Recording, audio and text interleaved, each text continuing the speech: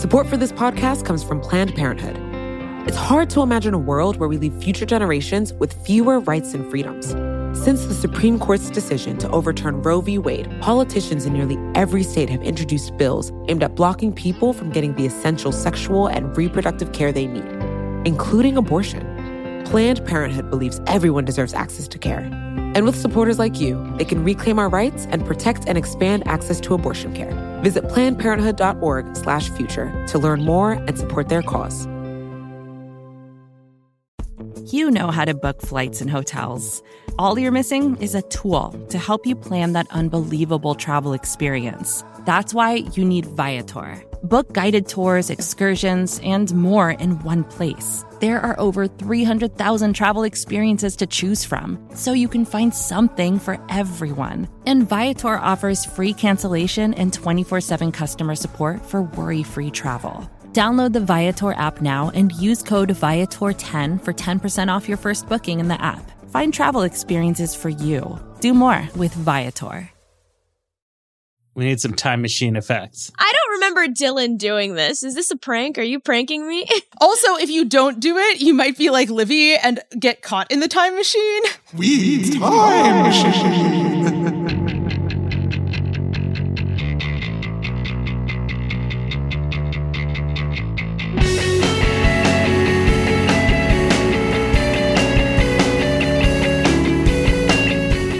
Hello, welcome to another episode of the Weeds on the Box Media Podcast Network. I'm Matthew Iglesias here with Dara Lynn, Jerusalem Demsas, and we are doing it's going to be the final Weeds Time Machine episode, at least of our series. But I had a lot of fun with this. We got a lot of requests to do a lot of other historical moments. There's a lot of great choices out there, a lot of famous moments in American history. Because I'm a little perverse, I am going to have us do a not famous moment in American policy history. We are going to be cranking the time machine back to the year 1916, in which the Supreme Court issued a decision, Buchanan v. Warley, which related to a topic near and dear to my heart, zoning. And they said that you cannot use zoning to enforce racial segregation, which is interesting, both because civil rights was not a big thing in the 1916 era of American politics. We did not see a lot of concern for racial equality. In the decision, as we will see, they actually are at quite pains to say that they're still super racist, but they will not allow this zoning provision. And then a few years later, in 1926, we get the Village of Euclid v. Amber Realty Company, in which the litigant there tries to say, look, you can't do this zoning against multifamily residences, when they're citing these similar precedents that there's property rights, etc. But the Supreme Court gives a thumbs up to all kinds of exclusionary zoning practices as long as they are facially race neutral. We're, of course, quite familiar with the idea of facially race neutral policies, nevertheless having disparate impacts or perhaps having clear discriminatory intent. There's a lot of legal doctrine around that.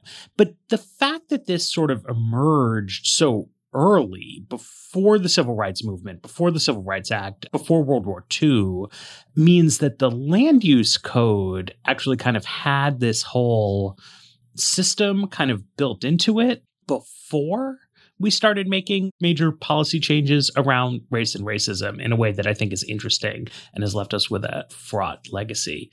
So we are going to enter the time machine, do some jurisprudence. None of us are lawyers, so I think that's probably better, but you never know.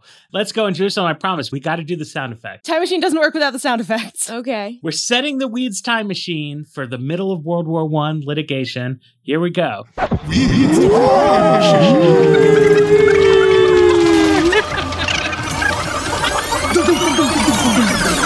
One of these days I'll remember to seatbelt the time machine, but today's not that day. Matt's fell over. So here we are. We are in Louisville, Kentucky, 1916. A fellow named Buchanan, a white guy, he's trying to sell his house to a black guy named Warley. They're in Louisville, and Louisville has an ordinance that says that if the majority of residents on the block are white, a black person can't move in to that jurisdiction. So the local court tries to block the sale. There's various lawsuits about it. The Kentucky Court of Appeals says, yeah, this law is fine. They go to the Supreme Court. And the Supreme Court at this time has two conflicting strands of jurisprudence. Because this is important to understand. This had been explained to me once as like an early civil rights case, but in important ways is not. The Supreme Court in Plessy v. Ferguson and a couple of other related cases at this point had said that segregation is fine. That you can maybe do a narrow lawsuit arguing that you haven't been given equal segregated accommodations.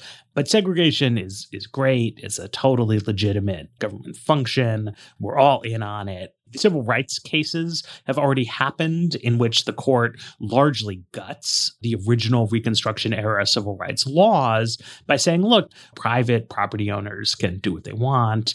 They also have these other cases that we often shorthand as Lochner, saying that private property rights are really important. They're really into freedom of contract at this point in time. And they're very skeptical of like minimum wage laws and other kinds of regulations. They're saying, look, you have a right to do what you want.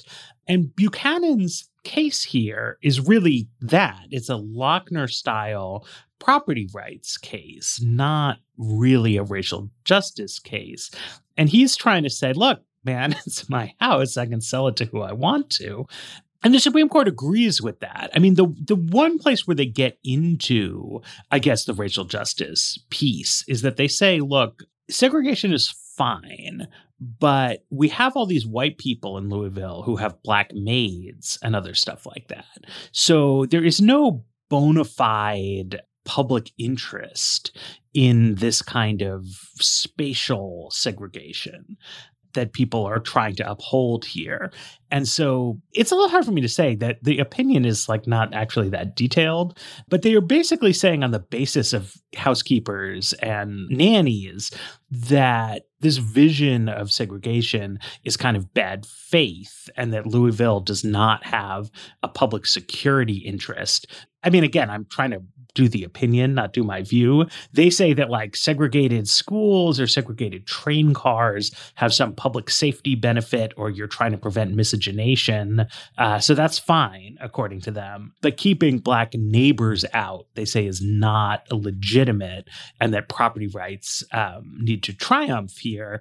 Something that's important is that in the sort of lawyer universe, I don't know if it's supposed to, but the tradition is to see this case as an example of bad property rights jurisprudence, that this is part of the pre-progressive reactionary Supreme Court doesn't allow business regulation.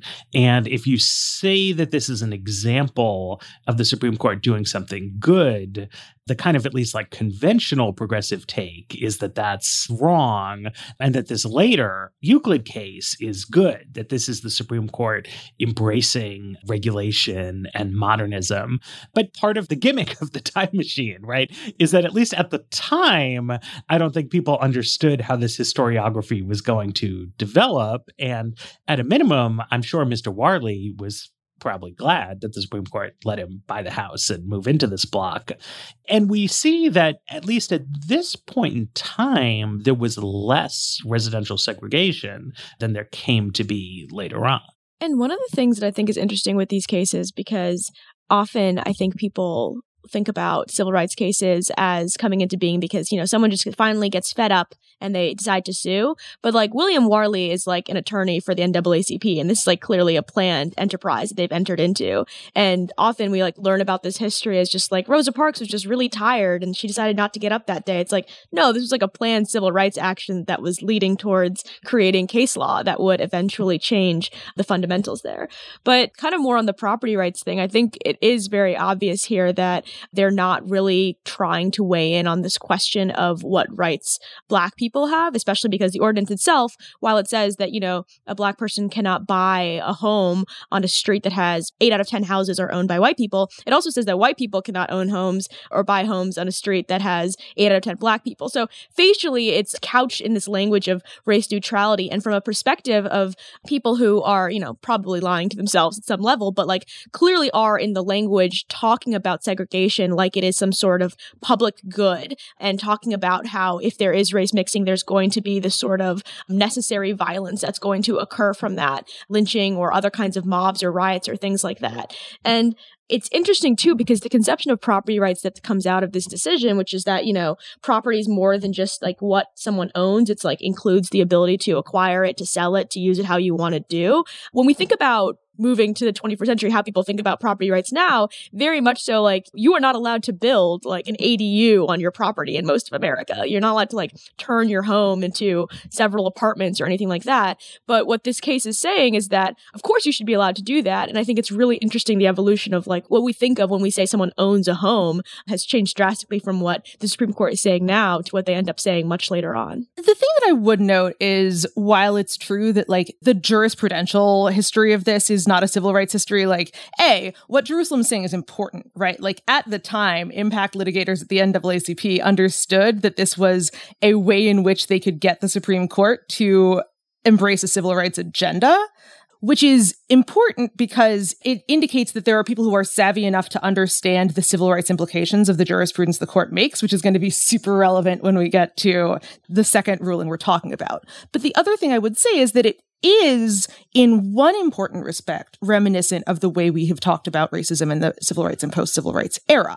because the phrasing that the court uses is that the way they characterize the Louisville Ordinance is that it's based on a feeling of race hostility, and that is unacceptable as a sufficient basis for a law.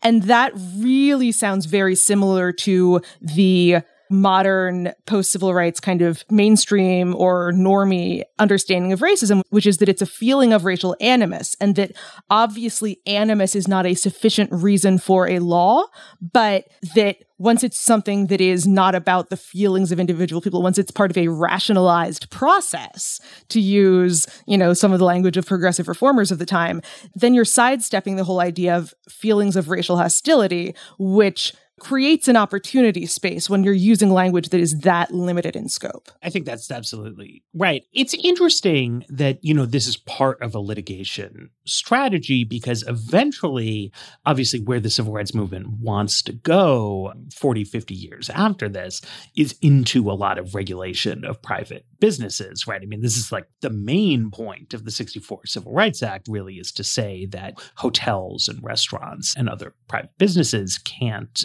maintain segregation policies. We have a lot of employment discrimination law over the past 50, 60 years. But at this time, they're arguing on this sort of different terrain, right, in which a strong property rights argument serves their purposes. And you see the justice, it's a unanimous opinion, which I think is worth underscoring because it matters sort of how this goes. I mean, the whole case was set up to have it be a white plaintiff. And it is very much written as a decision that, look, it's the white homeowners' rights who've been violated here. I think that was how the litigators thought they were most likely to win the case. They were cognizant of sort of civil rights benefits that they hoped would flow from it. And the justices, they're at great pains to distinguish this from other things that have gone by. And there's just this whole era that I think we don't talk about that much in contemporary society, sort of between this case and Brown, in which the NAACP and other plaintiffs bring a lot of civil rights cases that don't question the sort of Plessy precedent. There's one I was reading about where a congressman from Chicago, he's got a first-class train ticket, I think from Chicago to New Orleans. And when the train reaches Kentucky or someplace in the South, they kick him out of the first-class car because he has to go to the colored car. And so he sues and he says, well, look, they didn't have a first-class car for Black people. And so they are not upholding the sort of tenets of separate but equal. This is years and years of litigation. It's not a practical solution to the problem of somebody on a train. But he wins the case. Ultimately, that the railroad essentially can't maintain segregation in the first-class passenger car because it would not be economical to have two of them on every single train. And so it continues to build up this kind of universe in which you chip away at some of the forms of Jim Crow while leaving intact a lot of de facto segregation either through restrictive covenants, which I think most people have heard a little bit about today, but also they have this other case, Village of Euclid v. Amber Realty Company, which is a similar property rights question, right? It's like, can you tell the Amber Realty Company that they can't build apartment buildings in the suburbs of Cleveland? And the Supreme Court has already said, look, you can't say, well, you can't sell the house to a Black person. But the court basically agrees that, like, apartment buildings are so terrible that you absolutely do have a rational basis for saying you have to exclude them. And at some point in the decision, they, like, call multifamily housing like a parasite. It's, like, very weird in some ways. But this is just 10 years later, 10 years later, they step away from the kind of hard-edged pro-property rights view, but they open up the door to a lot of pretextual regulation. And one thing that's important, too, to understand what happens after Buchanan is that the desire for segregation does not go away just because these governments are not able to have explicit racial zoning laws. Some places, like in Atlanta, for instance, they used to have like a white residential district and a colored residential district explicitly in the zoning code. And then they just rename those R1 and R2 and like keep going. Like nothing really changes. But more importantly, a lot of this starts moving towards private actors, which I think is actually a really important development. And if it had stayed, I think we'd be living in a very different world, because Allison Schertzer is someone who works a lot on these issues, and she's an economist at Pitt. And one of the things that she talks about is just that private actors break under a certain level of profit incentive, right? So if you have a Black person offering you $50,000 over asking price to break the racial covenant in your neighborhood, you're probably going to take that deal, because it's not like the state is going to block you. It requires one of your neighbors to actually sue you and then win that suit and then, go to all the trouble that entails. And you don't have to, as the white property owner, deal with any of the racist violence that the Black family might face if they move into that neighborhood. So the cost to you is actually not really that high often. And what we see happening when it moves into the private space is there's obviously still a ton of racial discrimination from realtors, from landlords, from white property owners who don't want to, quote unquote, ruin their neighborhood by allowing these kinds of people in, and they feel bad about doing that to their fellow white neighbors. But at a certain level, you do see the color line beginning to shift as Black people are able to move in. And what Schertzer finds is that they end up paying like an extremely high premium to buy these houses as they're moving into racially segregated areas.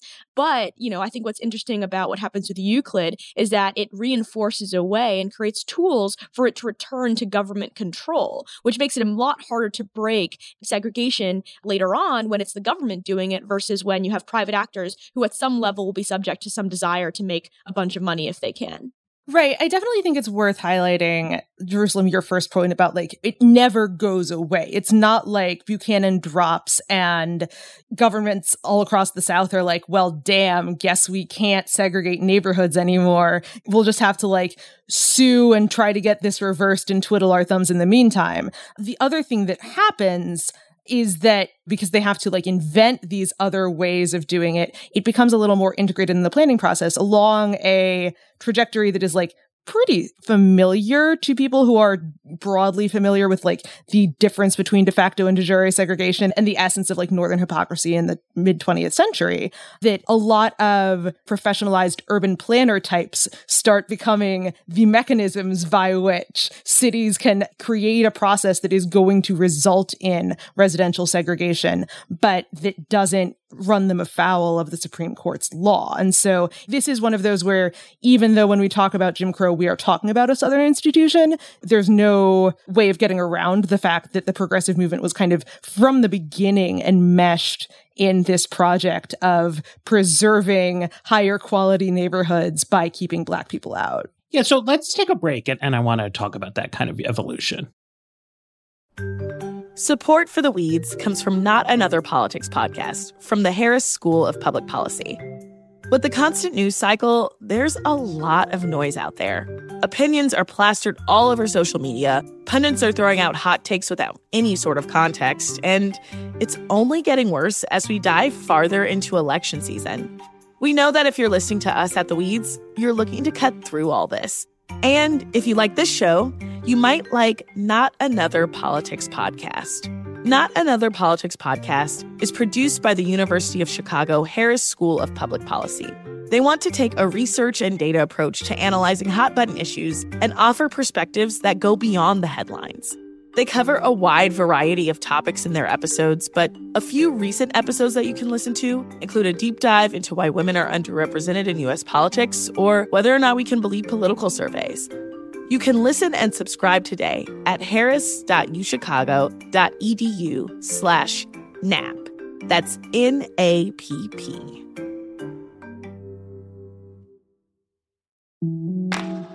Support for The Weeds comes from Burrow. Okay, are you ready for the understatement of the century? Buying furniture can be frustrating. You end up visiting a bunch of stores searching aimlessly for the right pieces to match your home, then spend hours trying to get those pieces together, or together again if you got it wrong the first time. And that's even if you were able to get it through the door. Burrow is a furniture company that wants to make the whole thing easier. Burrow's new Dune line features a contemporary yet timeless look inspired by the craftsmanship of classic mid-century construction. If you're looking to bring a sense of luxury, comfort, and durability to your outdoor spaces, you might want to consider Burrow. Like all of Burrow's pieces, they offer easy assembly and disassembly so you can move or store them away as needed. Not only that, they ship straight to your door for free. Listeners of The Weeds can get 15% off their first order at burrow.com/weeds. That's Burrow, BURROW.com/weeds for 15% off. burrow.com/weeds. So one thing that's interesting to me about all of this is that the Village of Euclid decision, which is obviously not like zoning is not the only tool that's used to maintain de facto segregation. And, for a lot of historiography sort of treats this decision, giving the go-ahead to single-family zoning as part of a broader tradition of the Supreme Court turning away from hard-edged property rights jurisprudence and stepping into the sunshine of what would become the New Deal era. Right. But when you look at the ground level history of what happens after they give the thumbs up to zoning, there's a great article called The Racial Origins of American Zoning by Silver. And he talks about things like Charleston, South Carolina. They want in the 20s to sort of shore up segregation in the city. And so they hire a planning consultant, Morris Knowles from Pittsburgh, to help them draw up a zoning ordinance. And, as do all city planners when zoning first comes in, they have a variety of different objectives. Like maintaining segregation is not the only thing that they are trying to do in Charleston, but it is one of the things that they are trying to do. And the same is true in Atlanta. Birmingham hires a city planner from Boston. So northern sort of progressive technocrats go south to consult with southern cities on how to create legally defensible segregation regimes. And then as Great Migration dynamics start happening, the knowledge is re-imported into northern cities. And New York's original zoning code was mostly driven by store owners who were trying to maintain like Fifth Avenue is like a nice place for shopping. It was a economics-based discrimination element. But, these same things start coming into play. Alison Scherzer, who Jerusalem mentioned, has a study of the evolution of zoning in Chicago, and she shows that they move undesirable uses adjacent to the areas where Black families are living. And they also try to make it difficult for Black families to move into the white areas. And you have this overlapping wedge of things. People fear irregular violence from their neighbors. They have challenges with discrimination from real estate operators. There are covenants, but this is all backstopped by the sort of basic reality that when there's this booming population migrating north and there's money to be made throwing up apartment buildings to rent to the people who are moving to Chicago, there are big parts of the city where you can't build an apartment building. Not exclusively because you're trying to keep Black people out, but certainly in part for that reason, because of all this technical expertise that's developed in the 1920s of how to do this in ways that will hold up in court. I think what's really interesting about the Euclid case too, so they find essentially that the city is allowed to tell this realty company that it cannot build the types of things that it wants to build. And often I think people talk about zoning as something that is preserving land values, making sure that you're like doing something that is going to increase profits for the property owner. But what actually ends up happening, right, is that at least the realty company alleges that with their original use case, the land value is at $10,000 an acre. But if you force them just to use it for residential purposes in the way that the city wants, it goes down to $2,500 an acre. And I think this is something that I think is like not intuitive to a lot of people, but the value of the land changes substantially when you tell people that you can't zone specific things on it. So like if you're on like waterfront property and you tell people you can only have one home for every, 3 acres, you can make a lot less money doing that than if you have even a bunch of homes next to each other who are single family homes and you could rent it to a bunch of different people. And it's not just about the profit incentive for the developer that matters, but it's also just general increase in welfare. There's like a lot more people that can enjoy that waterfront and can enjoy what's going on there. And so I think that like understanding zoning as being a tool with which people are actively regulating the value of the land itself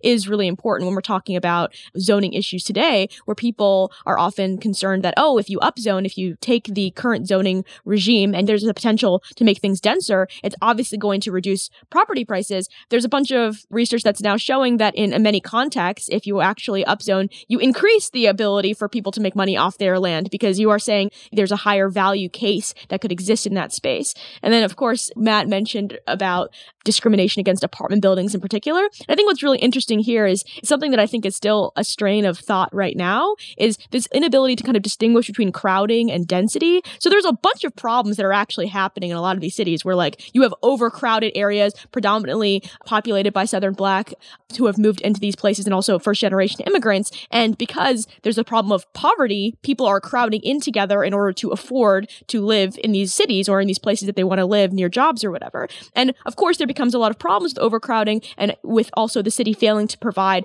basic things like sanitation or other public services.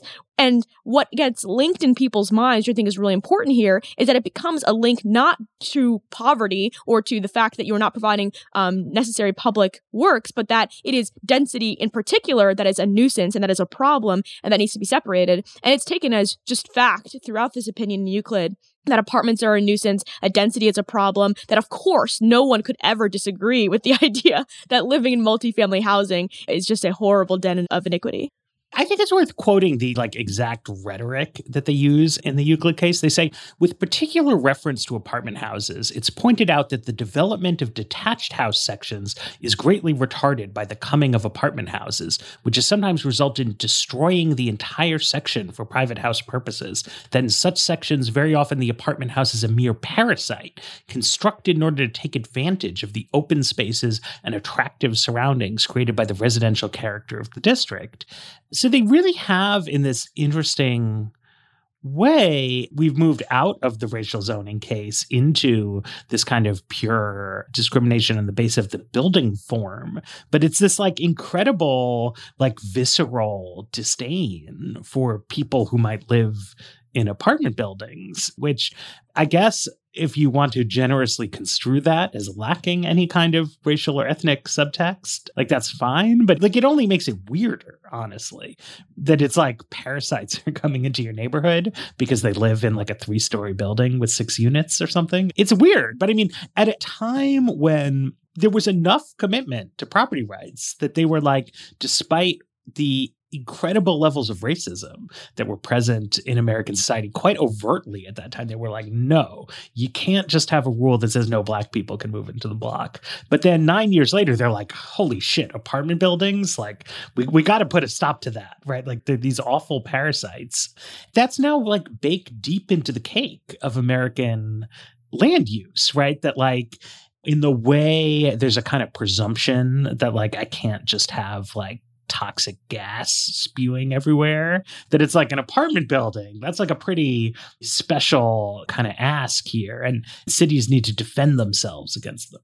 Yeah, I think that there are a few ways in which it's worth kind of pulling back the curtain a little bit and showing how this is never all that far from explicit racism and from perpetuating what Jerusalem was talking about in the first segment of like the Atlanta system of just renaming things and hoping that everything will go all right. The first is that you can draw a direct line from this kind of fear of density in its own right, and assuming that density is the problem rather than crowding, to urban renewal in the mid-20th century, right? Where there's this same kind of assumption that if you just get rid of the bad housing, that people will move. And it doesn't create any need for the government to place those people in better situations or even to like provide opportunities for them to be in better situations. Their obligation ends when they've gotten rid of the kind of festering den of iniquity, which of course implies that it's people's own fault for wanting to live in such a bad place to begin with and perpetuates culture of poverty stuff. The other thing that I think is really important is that while we talk about the relationship between zoning and preservation of property values, in a lot of cases, this isn't a regime based on who can own the property. It's a regime based on who can live on the property. And you can actually, counterfactually imagine a world in which the zoning happens in ways that prevent white homeowners from renting to Black renters and therefore ends up meaning that Black city residents are more likely to own homes. But that's not what happens. What you instead have is a world where the wealth is still accruing to the white people who have moved out and who have subsequently rented their homes to the Black people moving in, which kind of gives the lie to the there goes the neighborhood anti-racist rhetoric of the mid-20th century, that it's not that people are themselves unwilling to live near Black people. It's just that they don't want to reduce the property value of their own homes because other home buyers are going to be racist. And it also ends up becoming a pretty big wedge between Black and white homeownership rates, which of course ends up becoming a thing at the end of the 20th, beginning of the 21st century, when that's one of the arguments that subprime mortgage lenders are using to justify hooking Black families into terrible mortgage deals. I think one thing that's really important to point out, because I think it's not how people often think about or learn history, is just that Euclid and zoning in particular is actually extremely impactful. The Schertzer, as someone mentioned, she has a paper that Matt mentioned about Chicago. And before Euclid happens, and before you have these kinds of citywide zoning laws, you have a lot of mixed use going on. You have people living in residential districts where there's also industrial uses and there's also commercial uses. So like people are living in these types of neighborhoods that are pretty common in other places in the world. And there are clear harms here that the progressives do all articulate, right? Like, it is not great to have some kind of like environmental pollutant next to a place where children are growing up at a young age. And I think what's really important about that is that, and I think it's probably like a lesson that a lot of people could take today as well, is that when you are designing policies about things that you think are legitimate problems, you also have to think about how that policy tool is going to be used by people who are bad people or how they're going to be used by people who you think are not actively on your side. And while a lot of these progressives, like Matt mentioned, are directly working to be a part of the project of segregation, a lot of people also were just specifically using zoning, at least as they first imagined it, to separate these types of uses. And we're not, I think, fully thinking out through the implications of what would occur when you created this tool that could be used for segregation. And I think what's also important here is that before all of these zoning laws, we see a sharp increase in segregation in the early 20th century. Before that, in many cities, you had Black people living in almost every single neighborhood. There's like measures that like in Baltimore, in every single neighborhood, you had Black Americans. This is pre-Great Migration. And that a lot of what occurs as the Great Migration happens, as zoning laws get implemented, especially on this citywide level, is that you see segregation actually being put into place by these kinds of policies. I think a lot of times people think about American history, I think they assume segregation was happening the entire time, both segregation of like residential versus commercial and industrial, and also segregation in terms of race. But that's actually not true and not what was going on for a lot of our history. Yeah, Trevon Logan and John Parman have a study looking at old census records. They can show on a very detailed level that the amount of segregation roughly doubles between 1900 and 1940. relatively late in the game. And they also show that it happens in the North and the South, in rural areas and in urban ones. There's a kind of historical urban legend that segregation was the outcome of urbanization, that sort of there had been integrated patterns in the countryside. People moved into the cities and there was a kind of segregation of the dwellings. But that's apparently not true when you look at the kind of block level. I think to what Jerusalem was saying, though, I think the point is that the originators of the pro-zoning jurisprudence, their idea was that it was important to allow localities to use zoning to protect people from harms. And so then people have different ideas about what harms are. And it is true that one harm is smoke from a factory. But the idea of the harm is left up to the discretion of these planning commissions. And people had a very good faith, not true, but genuinely felt view that living near people of a different race, and especially living near people who live in apartment buildings, was a harm to them. And we see that legacy carried forward today. I was on a plane with a guy, a real Texas business guy with a cowboy hat and everything. And he asked me what I was doing. And I said I was going to do a talk on land use policy. And, I was skeptical of regulation. He said, son, you got to come to Houston someday. I could put a nickel smelting plant right across the street from a school and no one could stop me. And that's not really true. But what is true is that Houston has unusually lax land use regime for the United States, but Houston nonetheless has very extensive mandatory parking requirements, right? Because the view is that if I build a building and it doesn't include off-street parking, that's going to mean other people might park on the street where you already live. So you are being harmed by my apartment building in much the way that you might be harmed by a nickel smelting plant or another environmental toxin. And that's not, I don't know, if you've ever parked a car in the street, it's not false that there is a certain harm to you of other people also trying to park on the street. But if you're thinking about environmental policy in a macro way, right? Regulating extra parking is not a pro-environmental policy, right? Apartment buildings are more energy efficient. The less parking you have, the better it is. You'll have more people walking, using transit, bicycling. You don't need to use coercion to force people out of their cars. You can just let things sort of fall where they may.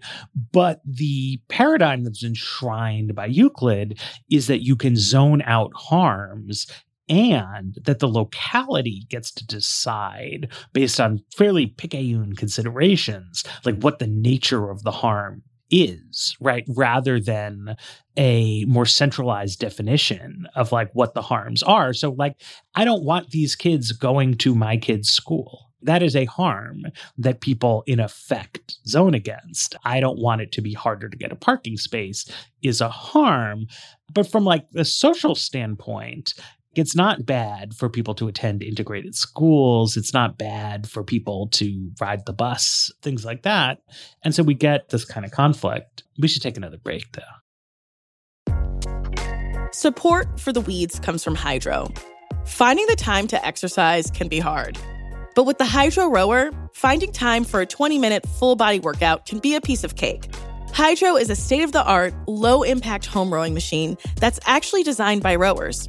Hydro caters to all fitness levels, and their classes are taught by Olympians and world-class athletes alike. Eric Maxwell, from the business side of things here at Vox, got to try it out. Here's what he thought. The Hydro definitely felt like a nice workout. It felt challenging, intuitive, it kind of felt natural without being too strenuous. It was just nice to have a menu of options, to find something super customized, and just make it feel fun. This spring, you can join the growing rowing community at Hydro. You can head over to hydro.com and use code WEEDS to save up to $400 off your Hydro. That's HYDROW.com,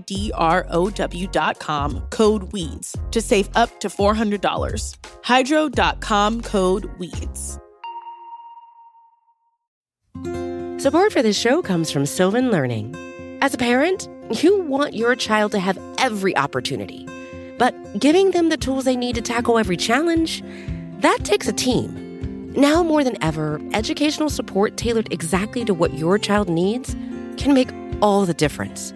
That's why parents have trusted Sylvan Learning for 45 years as the ultimate teammate in their child's educational journey, instilling in them a love for learning and a passion for reaching the next level.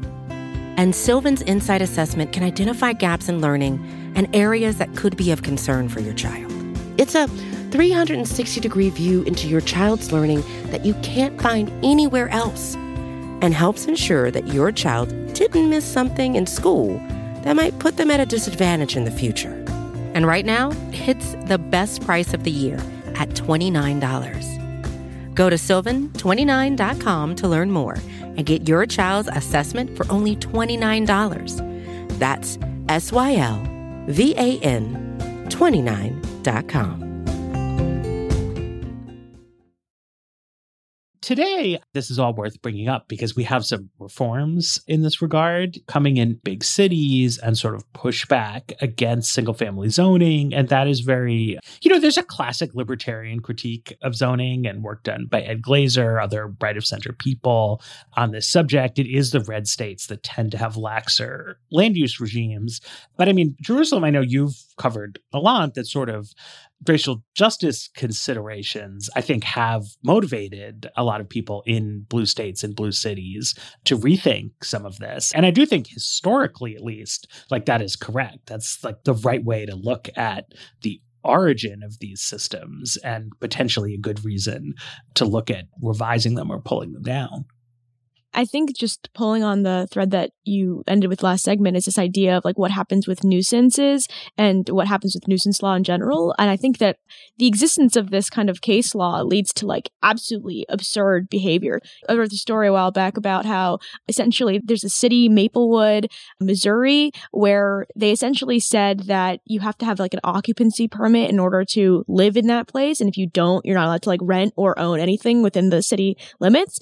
And then they had another ordinance, which basically was like this nuisance ordinance, which basically qualified calling 911 if you are a woman who is experiencing domestic violence also is a nuisance. And so you would have people who were experiencing domestic violence calling the police, and you would get your occupancy permit revoked, and you would essentially be kicked out of town. You were not allowed to live in that place legally.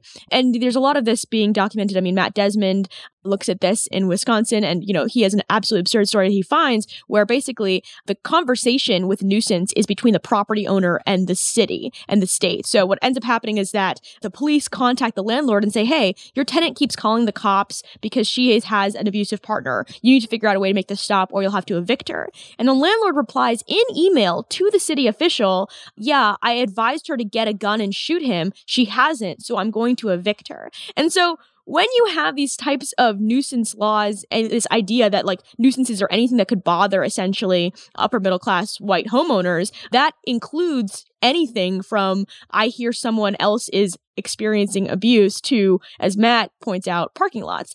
And I think that a lot of these things are unintended consequences of a legal regime that prioritizes the slight irritations of wealthy and connected homeowners over general social welfare. And as Matt mentioned, you're seeing a lot of this change be pushed by this hope for racial justice. It's happened in Minneapolis. You're seeing this in California. You're seeing this in Connecticut and other states across the country. You even see the Council of Economic Advisors of the White House and the Department of Housing and Urban Development couch a lot of this language in racial justice language. And it's very clearly correct when you look at the historiography that this is a massive racial justice issue. But because it's become so encoded in how we view property rights, it's now a class issue. It's now a gender rights issue when you're looking at what's happening to victims of domestic violence. It has spiraled to the point where there are so many ways to criminalize behavior to the point where the state has potentially a reasonable justification for zoning out that nuisance. Yeah, I mean, I want to critique the idea of unintended consequences a little bit because it's something that I was thinking a lot about in prepping for this episode. Because, like, if you look at the macro history of decades before the Civil Rights Act, the Supreme Court said you can't do explicit racial segregation, but you can do facially neutral things that achieve the same ends.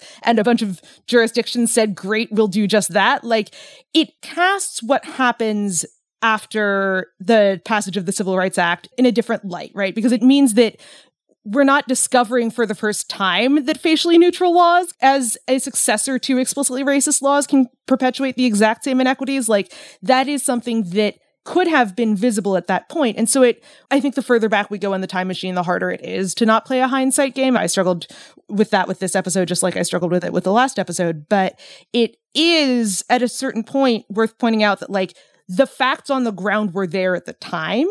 And so what got strategically ignored and what assumptions were being made on the part of the law's proponents that the tools they were creating would be used in good faith are worth interrogating.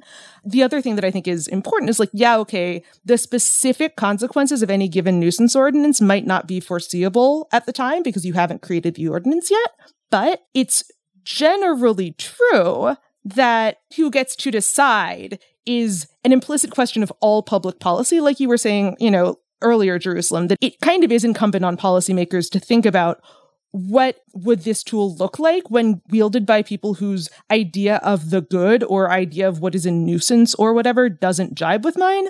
The problem is that, especially at the local level, it's really hard to abstract the policy process to that degree because so often things happen because of a very committed group of citizens who are absolutely convinced that A, their problem is the most important problem, and B, their proposed solution will solve it.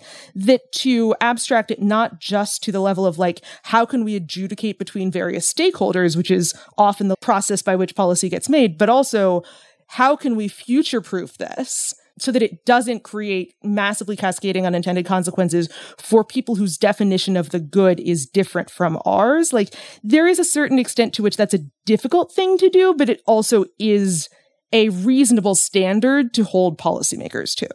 Well, and on the subject of unintended consequences, a few months ago, I was working on a piece and I was ready to mention offhandedly that the post-World War II crackdown on rooming houses in which widows or empty nesters would, like, rent out spare rooms in their place. I was going to say that this had these, like, dire unintended consequences in increasing homelessness, but the American Society of Planning officials has done this really nice thing that they should probably actually undo, which is they post, like, their old documents up on their website, and they're invariably horrifying. And they have this 1957 report on, like, why cities should crack down on rooming houses. I think intellectuals like unintended consequences stories. And so I had this idea that it was like, well, these were supposed to make living conditions better for the people living in the rooming houses, but it had the unintended consequence of pushing people onto the streets. But they actually just say, look, many roomers are real down and outers, and the atmosphere of a rooming house in which they predominate is likely to be bleak, and that hundreds of zoning ordinances have loopholes that permit group living arrangements. And so they were just, like, encouraging cities to get rid of these down and outers because they were just, like, bad people and you should get rid of them. And if you don't have them living in your town's going to be better off. And there's even a sense in which that's true, right? To Dara's point about who decides. For some definition of down and outers, if you have some down and outers living in your town, that creates a challenge for your social service provision. Versus if you have a rule that says that, like, only rich people can live in your town, that makes life a lot easier for, like, your teachers and your school principals. The cops have less to do. Like, you genuinely can solve a localized problem by criminalizing poverty. The problem is that, like, America can't solve poverty by having the country say, oh no, you're not allowed to be down and out here, right? The down and outers go someplace else. They go to what we now have is, like, tent encampments in parks in a lot of American cities.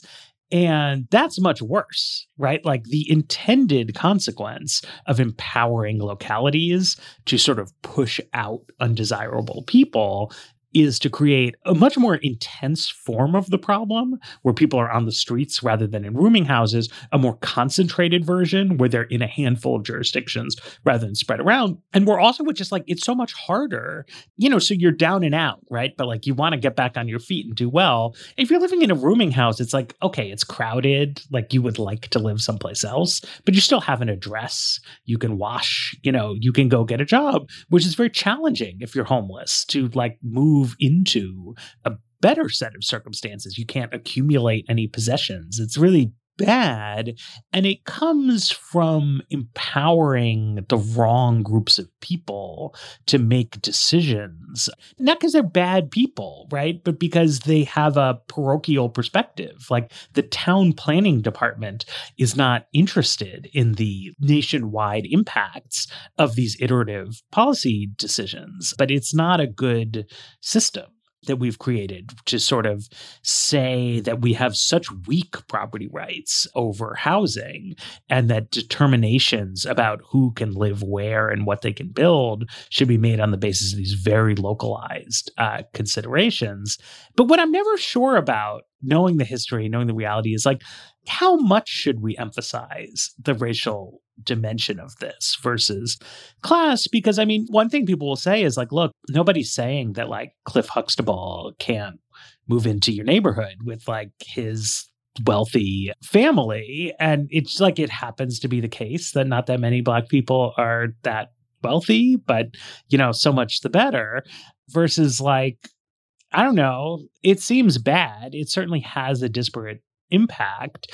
It is facially race neutral by law for over 100 years. And I keep like flipping back and forth on like, what good does it do to excavate this history? I think there are a couple of things here. So one is this question of what is the role of persuasion in a policy context like this, where the policy is super salient to a small group of people and like super unknown to like the vast majority of Americans, that like it actually like matters.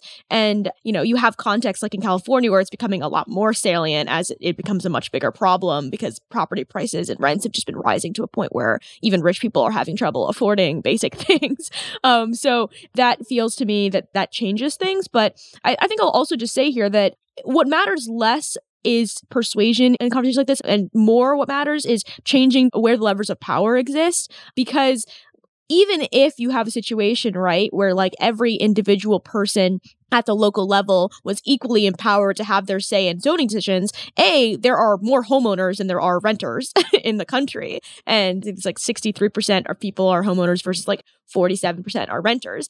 And B, I think people have internalized a lot of this nuisance stuff without realizing the biggest impact of zoning laws, which is like decreasing housing supply. And it's a complicated economic story to tell to like normal people who like don't care and like shouldn't have to care about this stuff and shouldn't have to like know all this kind of stuff to have like housing provided to them.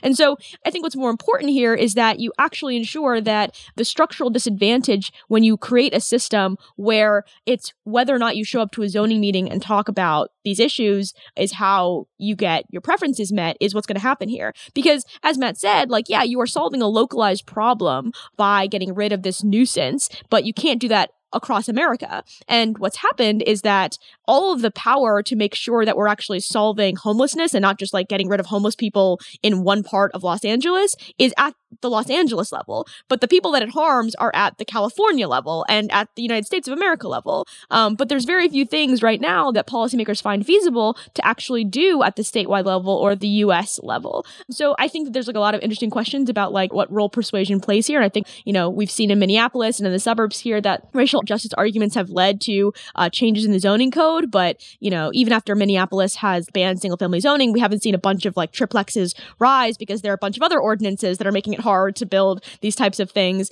So I think when you have these kind of one-off persuasion campaigns, it can be really good at centering the harm that's happened. And of course, on top of that, also making a policy change that affects people's lives. But at the end of the day, you can't have this like one by one, okay, well, let's get rid of this building code and let's make sure that setbacks aren't absurd and that height limits aren't crazy. And like removing that one by one is going to be a laborious process versus making sure that states or regions have the power to just say like, okay, I don't care how you do it. You are responsible for X number of housing units being produced in your area over the Y number of years. And I think that's really the only fix here. And persuasion is going to not play a huge role at the individual level, but it might play some role at the official level. All right. I think that's well said. Happy to leave it at that.